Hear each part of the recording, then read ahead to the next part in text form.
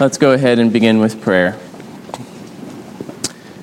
O holy Lord, our God and Savior, we ask for your instruction and wisdom this day, that we might know you and the ordinances you have appointed for us, the instruction of your word, which is a light to our feet. We pray that you would strengthen us by your word, to instruct us, that we might be moved to true worship and service to you, our God. We pray this in Jesus' name. Amen. Today we come to chapter 28 of the Westminster Confession of Faith, and that is on baptism, of baptism. If you're following along in the hymnal, that's page 864.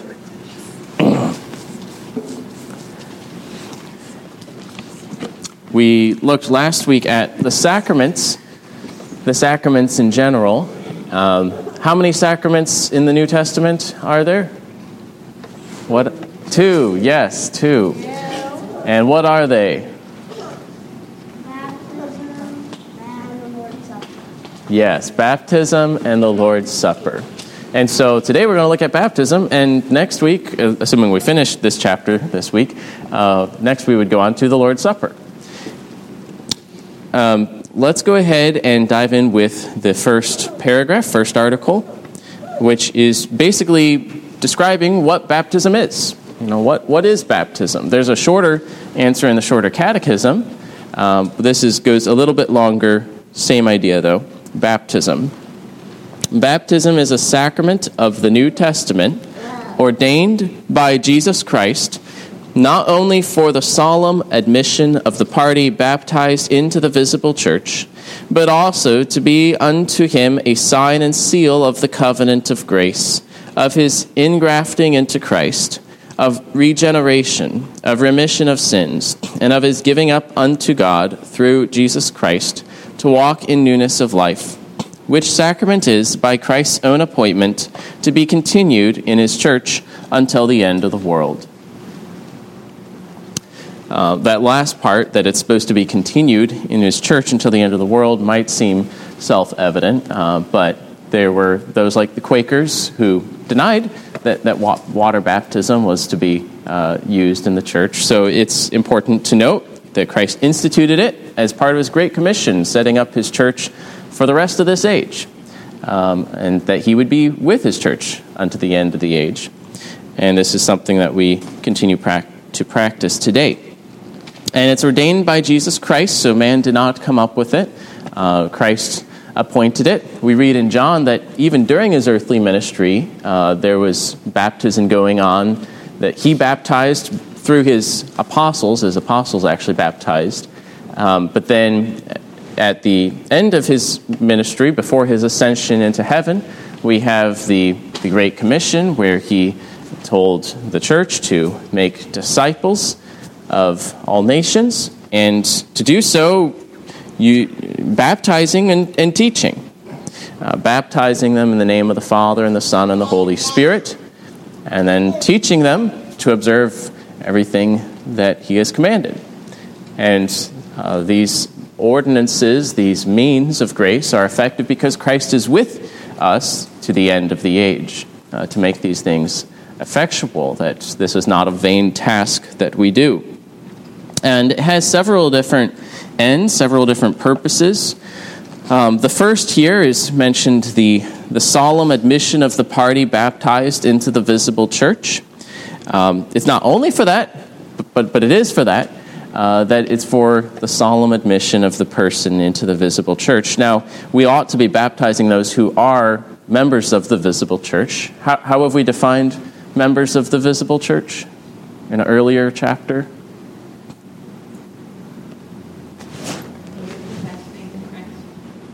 Yeah, anyone else? And their children. And their children, yes. Those who profess faith and obedience to Christ and or profess the true religion, and their children. And so we should receive those as members of the visible church, and we've been given an external visible mark or sign by which that person is received into the visible church, recognized as such. And we can think of how Paul appeals to baptism as a sign of the church's unity in 1 Corinthians 12, that you are baptized by the Spirit into one body, or how in Ephesians, when he's appealing to the unity of the body, that we have one Lord, we have one Father, we have one Spirit, we have one faith, we have one baptism, that there's one baptism that binds us together as a sign of our unity and our identity as the church. Even in the Great Commission, you can think that baptism is marking the disciples of Christ. That you're a disciple of Christ, and now you're on this training program, to now be learning to observe His commandments. But this is how we are identified visibly, externally, as Christ's disciples. So similar to the way circumcision worked in the Old Testament, that the people of God was the circumcision, that those outside were the uncircumcised. And so similarly, baptism now is that external mark of the covenant people of God. But it's not only that.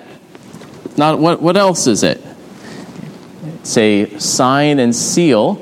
Notice that to be unto him, that is the person baptized, to be to the person baptized, a sign and seal of the covenant of grace.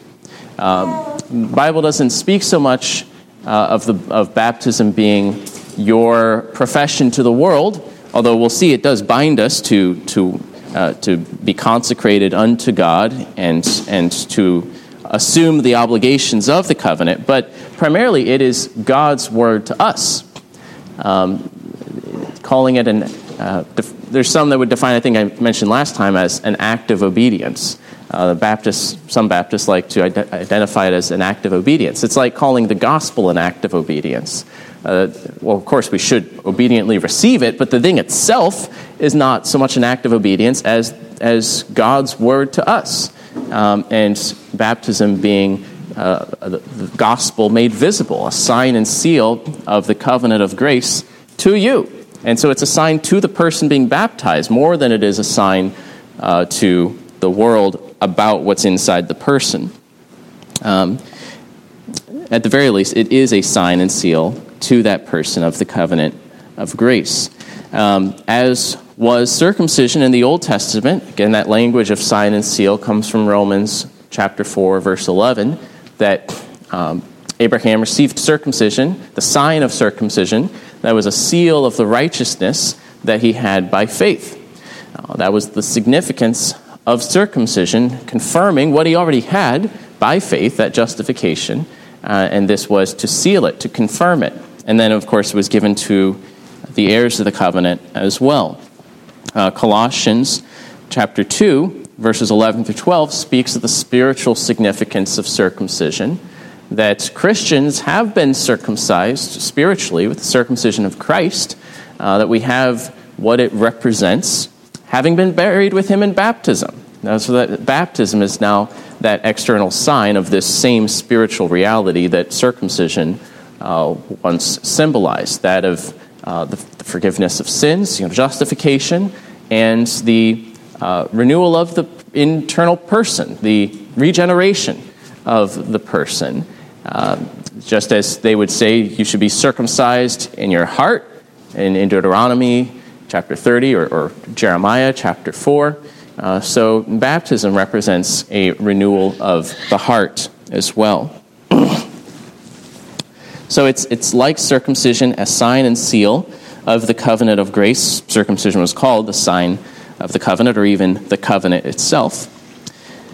And that means also a sign and seal of the benefits of the covenant of grace, particularly of one's, admission into the covenant of grace, that one is definitively now a member of this covenant, of his ingrafting into Christ, of regeneration, of remission of sins. There's a couple passages that we could go to here. In Romans chapter 6, Paul says, "Do you not know that all of us who have been baptized into Christ were baptized into his death?" So notice he's arguing, you've been baptized into Christ. That's kind of the most fundamental thing. You've been engrafted into him. That this baptism represents your union with Christ that has been effected by God's grace. And therefore, if you're participating in Christ, you're participating in his death. You're participating in his burial, participating in his resurrection. We were buried, therefore, with him by baptism into death, in order that just as Christ was raised from the dead by the glory of the Father, we too might walk in newness of life. For if we have been united with him, and that word united is like the word engrafted, kind of the way a branch might be grafted onto the tree. If we have been united with him in a death like his, we shall certainly be united with him in a resurrection like his. So baptism is a sign and seal of that ingrafting into Christ, that union with Christ that's done, and of regeneration. Titus chapter 3, verse 5 speaks in this way. Titus is a small book, so it's harder to find. Here. He saved us, not because of works done by us in righteousness, but according to his own mercy, by the washing of regeneration and renewal of the Holy Spirit, whom he poured out on us richly through Jesus Christ, our Savior. There might be debate on whether is the washing referred to here baptism, or is it what baptism represents that's being referred to here. Maybe it's both, you could say, in either case. That regeneration and renewal by the Holy Spirit is spoken of as a washing. And so we have this physical washing that would aptly represent this grace that is given by the Spirit. And we'll come back to that. What's the efficacy of baptism? It comes from the Spirit. The Spirit is the one that does that inner work. We also have texts like Galatians 3:27, as many as have been baptized into Christ have put on Christ. Again, this representing our ingrafting into Christ. Or Acts chapter 22, when Paul is recounting his conversion, and Ananias speaks to him. Ananias says to Saul, or Paul, "And now why do you wait? Rise and be baptized and wash away your sins, calling on his name." Again, speaking here sacramentally, uniting closely the sign and the thing signified. But what's the significance of the washing of baptism is the significance of washing away your sins, by faith, calling upon his name. And so it's both referring to our justification, the forgiveness of sins, as well as our inner renewal, the cleansing of one's heart to be a new creation. And so it's a sign of these spiritual benefits of the covenant of grace. It's also, though, as a sign of the covenant, a sign that obligates us to assume the obligations of the covenant. If you are redeemed by Christ, you have been bought with a price and ought to no longer live for yourself, but live for Christ. And so it's a sign and seal of his, referring to the person baptized, of his giving up unto God through Jesus Christ to walk in newness of life. That's what Paul is arguing from in Romans 6. You have been baptized. So of course you can't just keep on living to sin, living in sin. You've been baptized. Of course, he has to explain the meaning of their baptism. If you've been baptized into Christ, you've been baptized into his death, you've been baptized then into his resurrection to walk in newness of life. So, as he applies it then, you should regard yourself as dead to sin and alive unto righteousness. Present your instruments, your body member parts as instruments of righteousness, as to be yourself a slave of righteousness, no longer a slave of sin. That if you have been united to Christ, forgiven in him, you ought to walk in newness of life. And so baptism has an implicit vow in it, an engagement to be the Lord. Engagement, speaking here not like a wedding engagement precisely, but the general sense of being engaged, obligated to serve the Lord. Any questions here on the first article on baptism generally? So it talks about being in the visible church. So what do we consider to be the visible church? I mean, it seems like there must be some limit. Like we accept Roman Catholic baptism. So are we saying that Roman Catholics are the visible church? Yeah, that's a good question, and it's one that a lot has been written about. And Calvin would say it's not the visible church, like it's not the Catholic Church like it claims that we have to do whatever it teaches. And but there are, he'd speak in terms of remnants of the visible church, baptism being one of those things that still exists there. I think the best analogy for it is like the Northern Kingdom in Old Testament Israel, where, yeah, they were obligated by the covenant. They had some of the signs of the covenant, but they were also idolaters and acting unfaithfully to those signs that they had.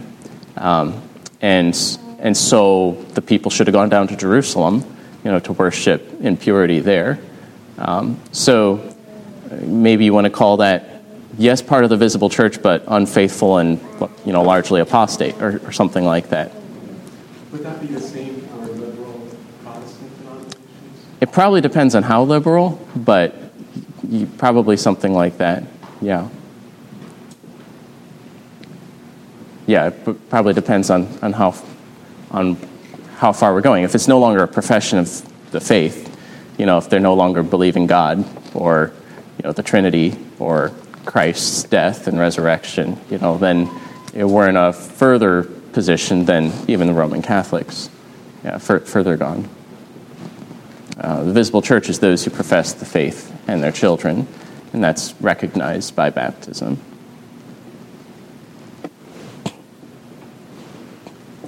Certainly, we would recognize only Trinitarian baptisms, so Mormons are baptized, but we would not recognize them as part of the visible church. All right, administration of baptism. So, more of the details about the nitty-gritty of the baptism itself. We looked at kind of the significance of baptism, but then Article 2 is more about the ceremony itself, the ritual. The outward element to be used in this sacrament is water, wherewith the party is to be baptized in the name of the Father and of the Son and of the Holy Ghost, by a minister of the gospel lawfully called thereunto. So, what do you need for a baptism? Well, you need water, all right? We're not going to baptize with sand or air or any other substance. You can baptize with water. That's pretty well established in Scripture, that they were baptizing with water. See, here there's water. What prevents me from being baptized? All right? Acts 8, they're baptizing with water. John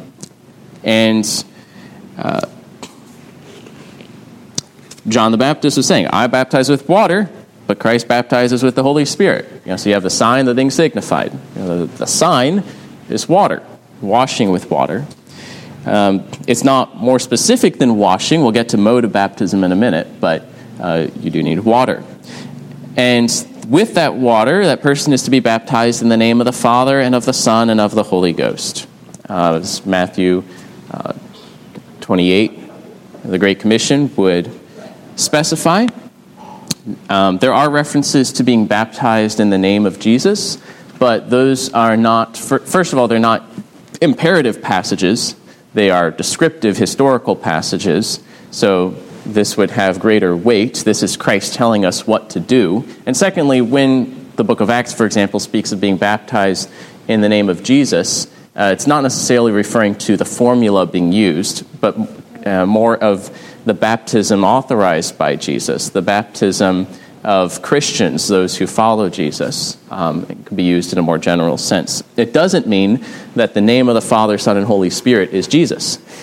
That's the way that non-Trinitarian United Pentecostals try to harmonize it, which is wrong because it's not Trinitarian. It's modalism, and that's heresy. So it's the triune name of the Father, Son, and Holy Spirit, the Son being Jesus. Of course, by union with the Son, we are brought to the Father and receive the Spirit. That Christ is central here.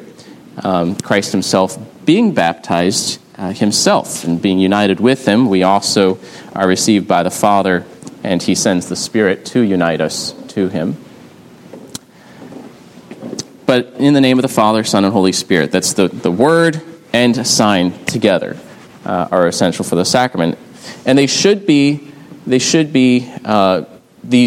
essential things should be administered by a minister of the gospel, lawfully called thereunto. We mentioned that last time. We'll see it again later in the Lord's Supper, that it's not just for anyone to administer. These things should be administered by one who has been called to preach the word in an authoritative sense in the church, as an ambassador of Christ, a steward of the mysteries of God, a minister of the New Covenant, as 1 Corinthians 4, 2 Corinthians 3, other passages would describe, that as signs and seals of this covenant would go along with the administration of the word, especially as it's being a sign of inclusion in the visible church. Now, this goes along well with the next article, which is that about mode. Yes? Sorry, did we speak about what it meant to be lawfully called? So we didn't so much talk about what it meant to be lawfully called. Right, so you don't just get to a point, you just say, hey, I'm a minister, I got the degree online, there has to be a orderly call to that office, being a minister. So the lawfully is referring to in the church, not the civil.